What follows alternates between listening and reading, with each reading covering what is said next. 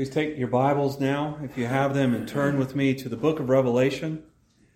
Today we are in Revelation chapter 14, and we will read verses 6 through 13 as we continue to consider this vision, this fourth vision in the book of Revelation that began in Revelation chapter 12 and will end at the end of 14 on kind of bleeding over into the very beginning of chapter 15 as well.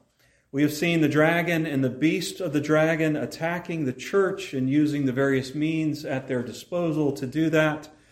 We have seen God sealing once again His people for protection. And today we will compare and contrast the eternal destiny of the people who we saw in chapter 13, verses 11 through the end of that chapter, worship the beast, and those who worship God.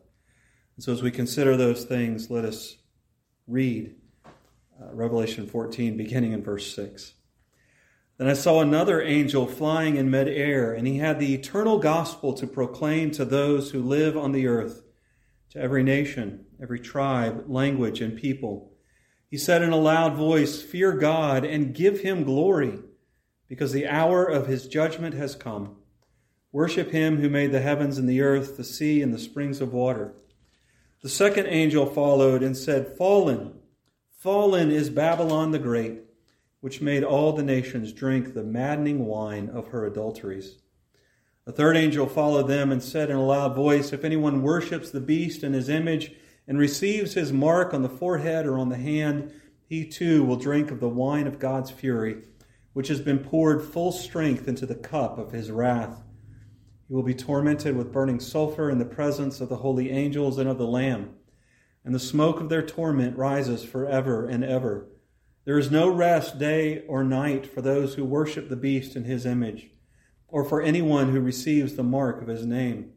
This calls for patient endurance on the part of the saints who obey God's commandments and remain faithful to Jesus. Then I heard a voice from heaven say, "Write, blessed are the dead who die in the Lord from now on." "Yes," says the Spirit, "they will rest from their labor, for their deeds will follow them." Let us pray. God of wisdom, God of might, God of power, and God of strength, we come before you today, seeking to hear from you, seeking to be changed by you, and seeking your Spirit to give us understanding and to draw us to holiness. Show us who you are in this passage. Show us who we are in this passage. And show us how the work of your Son, the second person of the Trinity, our Lord and Savior Jesus Christ, bridges the gap between those two truths. We pray this in Jesus' name. Amen. What is a toddler's favorite question? Why? Why? It's hard to maintain a loving attitude with your toddler when you are constantly being asked, why? "Mommy, Daddy, what color is the sky?" "It's blue." "Why?" "Because that's the way God made it." "Why?" "Because He's wise and powerful." "Why?" You get it. We've all experienced it. The call of the book of Revelation is to maintain our obedience and faithful witness in an ever increasingly and hostile world. But why? Why? Because God is the loving Father who looks down on us and points us to the why. And the why is that we are covered by God's eternal gospel.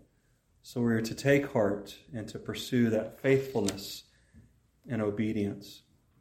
This opens up with another angel. John says that he saw another angel flying in midair, and that should lead us to ask the question, where was the first angel if we saw another? Well, most likely the first angel was back in Revelation 8:13, where the angel was called an eagle. And we look back to that because there are some similarities to that. There was a proclamation that came from the eagle, spoken words, speaking words of woe, the three woes that those who were affected by the last three trumpets would experience. We also see that the angel and the eagle in Revelation 8 were flying in midair as they proclaimed, and this points us to the fact that this is a message that would be heard far and wide as the angel proclaims in midair. the message that he has, or that they have. We have three angels here proclaiming a message. Well, what is the message of the first angel? Well, it says here that the angel proclaims the eternal gospel. Or actually, literally, it says he gives the good news of the eternal good news. He gospels the eternal gospel. And what is this eternal gospel that he gives? Well, it's summarized in the phrase that judgment is near, that the time is short, and that judgment has come. Now, this is something that we don't often think of as good news. Good news that judgment is near and that every tribe, every language, every nation, every people will undergo God's scrutiny, will undergo God's examination. And the good news is that time is short. He goes on in explaining the good news with the second angel who follows the first angel to proclaim that fallen is Babylon the Great, which made the nations drink the maddening wine of her adulteries. Who is Babylon that the angel refers to here? In John's time, Babylon would have been the historical empire, Rome, as we'll see later on in chapters that follow in this, chapter 17 and chapter 19.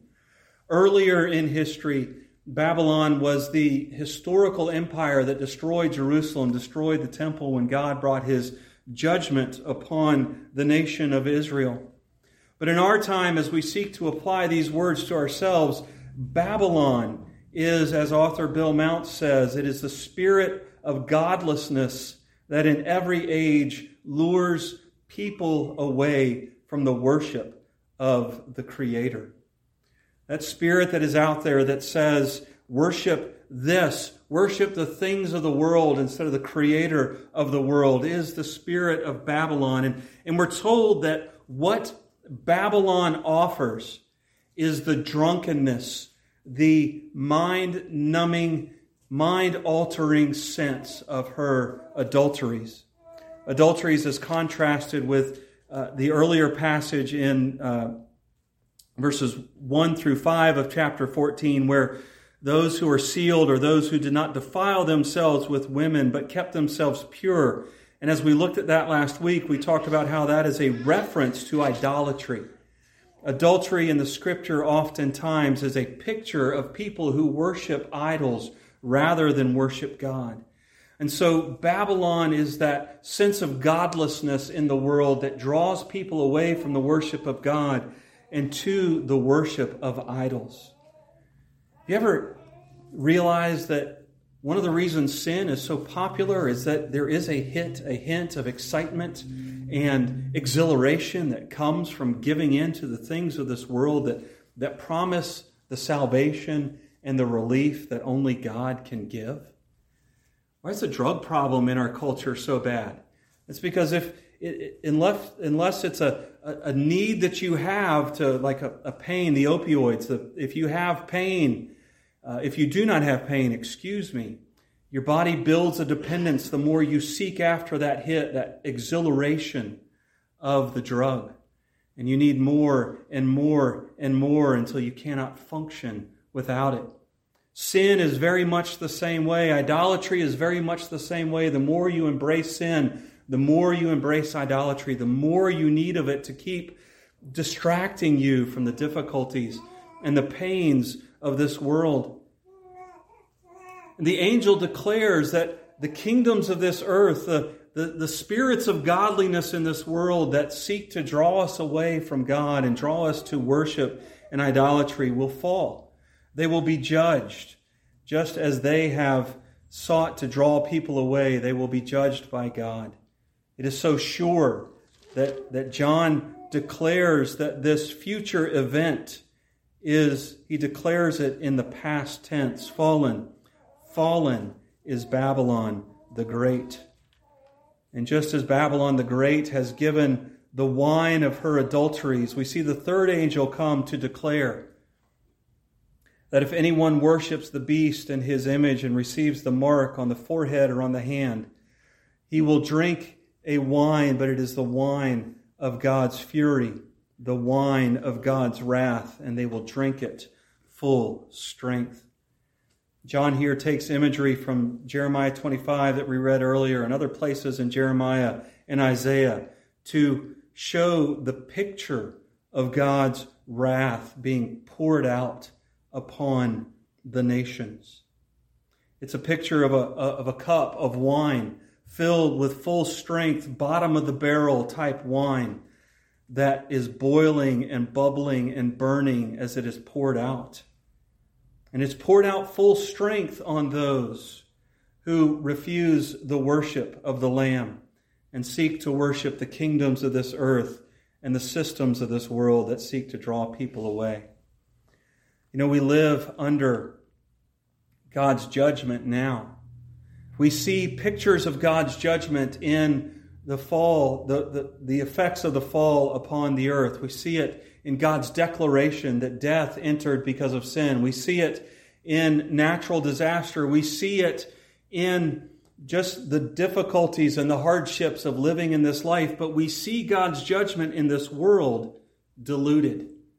Oftentimes in the Old Testament and in the New Testament times, wine that had been left too long would get very bitter, very difficult to drink, and it would be watered down so that it could be taken, so that it could be drank in a pleasurable way. The nations, when Jesus returns, will not have the opportunity to have the wrath of God diluted as it is now. Here it is diluted with His common grace, with His mercy, with the free offer of the gospel. As I was reading from Jeremiah 25 earlier, it was the picture of Jeremiah handing the cup of God's wine to the nations to be judged. Yet we see that same picture in the Gospels as Jesus at that Last Supper, as He is with the disciples. He Himself takes the cup of wine in His hands and He hands it to the disciples. But is it a cup of judgment? No, it's a cup of salvation. It's a cup of grace. It's a cup of mercy, because He was getting ready to take the cup of judgment upon Himself on the cross. And the picture of judgment that John gives here is a horrific picture. It's a picture of God's fury. It's a picture of torment, of burning sulfur. If you've ever burned sulfur, it gives off a gas that's colorless, odorless, and tasteless. And not only it is a violent fire that burns, but it gives off this gas that burns the eyes, that burns the lungs, that burns the nose. It's a reminder that this torment, this judgment that is coming, will be both a spiritual and a physical torment throughout all eternity.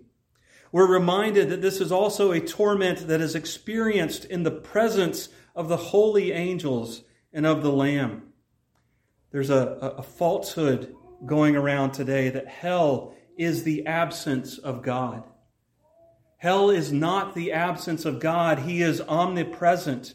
There is nowhere that God cannot be. Hell is the experience of the fullness of God's holiness without the mitigation of His common grace and the love that He gives us today. It is an eternity spent, as Isaiah said when he was taken to the throne room of God. It is an eternity spent saying, "Woe is me. I wish that I would disintegrate as I stand here as an unholy person in the presence of a holy God." The torments of hell is life lived under the fullness of the curse and the fullness of the presence of a holy God and His holy angelic servants. John describes the judgment in horrific terms. And these terms do borrow from the Old Testament accounts of Sodom and Gomorrah. And as we read these, we are tempted to fear. But just as John describes the glories of heaven in inadequate human language, he describes the horrors of hell inadequately as well. These three angels declare the eternal good news that judgment is near. But nowhere in Scripture does God ever declare the bad news without also declaring the good news. There is a way to have this judgment pass over, and it's given to us by the first angel. The first angel says, "Fear God and give him glory, because the hour of his judgment has come." To fear God means to give him the reverence, honor, and worship due to his name, because he is God the Creator. He is the God who has made all things. He has made you and he has made me, and because he has made us, he has the right to set the rules for how we live and how we best glorify him. It says to give him glory. This is more than just worship. This is a Hebrew saying that is parallel to our courtroom oath. I promise to tell the truth, the whole truth, and nothing but the truth, so help me God. Fearing God and giving him glory is that dual call that we have seen throughout the book of Revelation to live obediently and faithfully proclaiming the truth. And what is that truth that we proclaim? It is the truth that God is the Creator, and as we just said, that he is the one who has the right to set the rules for how the world and how the people of the world live in his presence. The truth is also the fact that you and I, beginning with Adam and Eve, you and I have looked at God's rules and we said, nope, I'd rather live by mine. I'd rather rebel against the King and Creator of the universe, and I would go my own way, set my own will, set my own rules, declaring ourselves as petty kings in the presence of the eternal King. And in light of that sin, God declares judgment upon humanity for their sin, but he did not leave us there. He sent his Son to live, to die, to be raised again so that we might have salvation, so that the bridge of reconciliation between holy God and sinful man might be bridged, and that those who believe, those who embrace, those who turn from their idolatries and turn to God can be redeemed, set apart, declared legally righteous, and forever holy, so that they may live in the presence of God when Jesus returns. And that's why judgment is good news. It's because judgment, the declaration of judgment does not come by itself. It comes with the declaration of the hope of salvation, the hope of life eternal with God. And so the angels declare the good news of judgment. But another voice comes from the heaven and declares not judgment, but blessing. We see in verse 13, "Then I heard a voice from heaven say, 'Write, blessed are the dead who die in the Lord from now on. Yes, says the Spirit, they will rest from their labor, for their deeds will follow them.'" Blessing is a sense of wholeness which can only come through being united to Jesus. So that's why it says, "Blessed are the dead who die in the Lord from now on." And it's blessed from now on, not those who die from now on.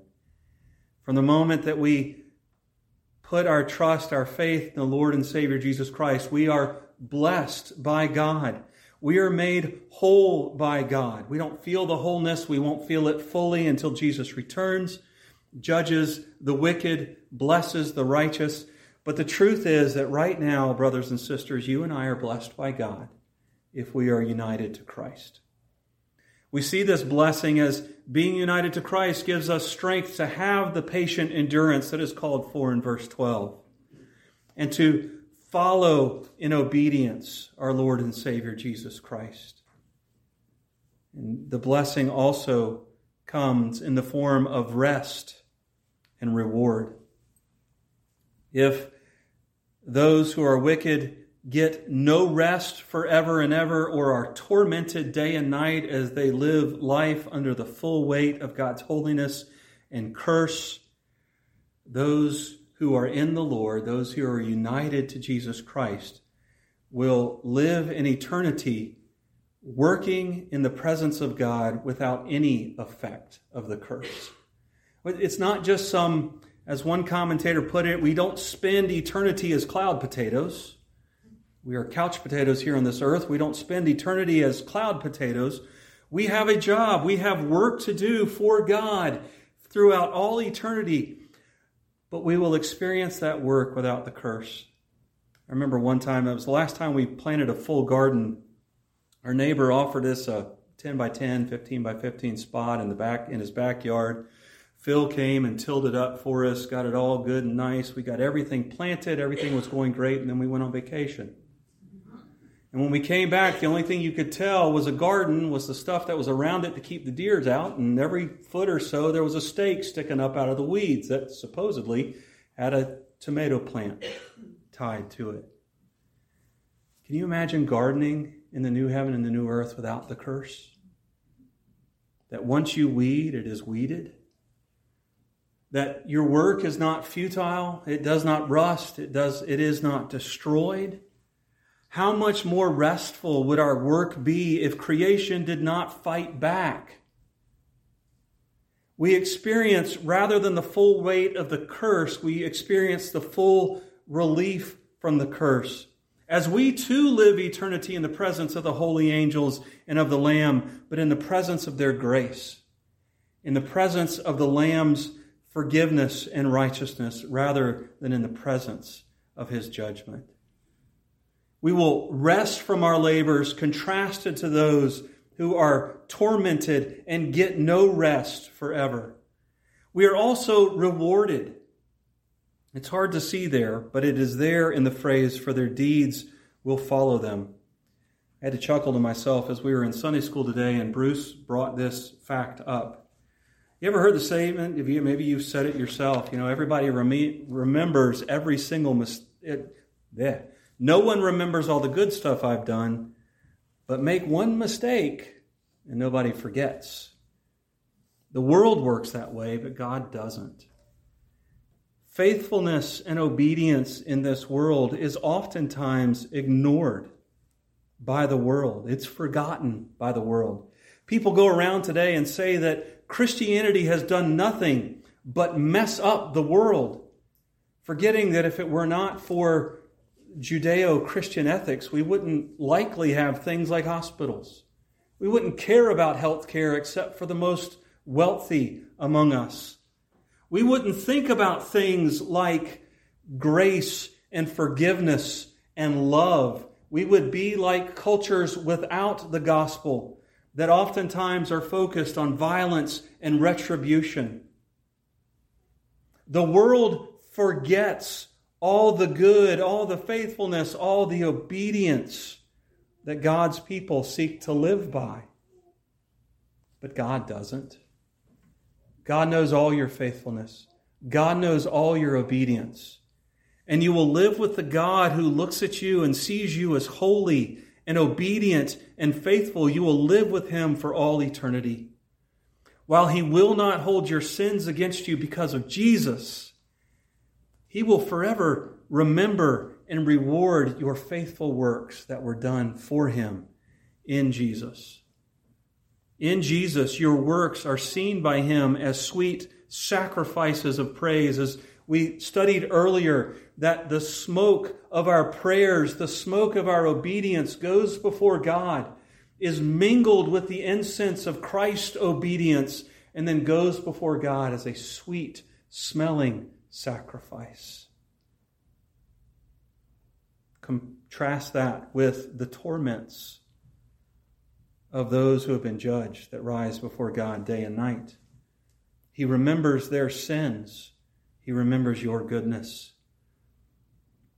You and I experience the blessings that are promised by confessing and repenting and turning to Jesus. And they are our only hope. Our only hope to avoid the judgment that is promised earlier in this passage as we embrace the eternal gospel of God. So why are we faithful? Why are we obedient? Number one, because God calls us to it. Number two, because united to Christ, we are able to be faithful and obedient. And number three, because God rewards it with his rest and his remembrance. And I want us to think for a moment, one more time, about that phrase, eternal gospel.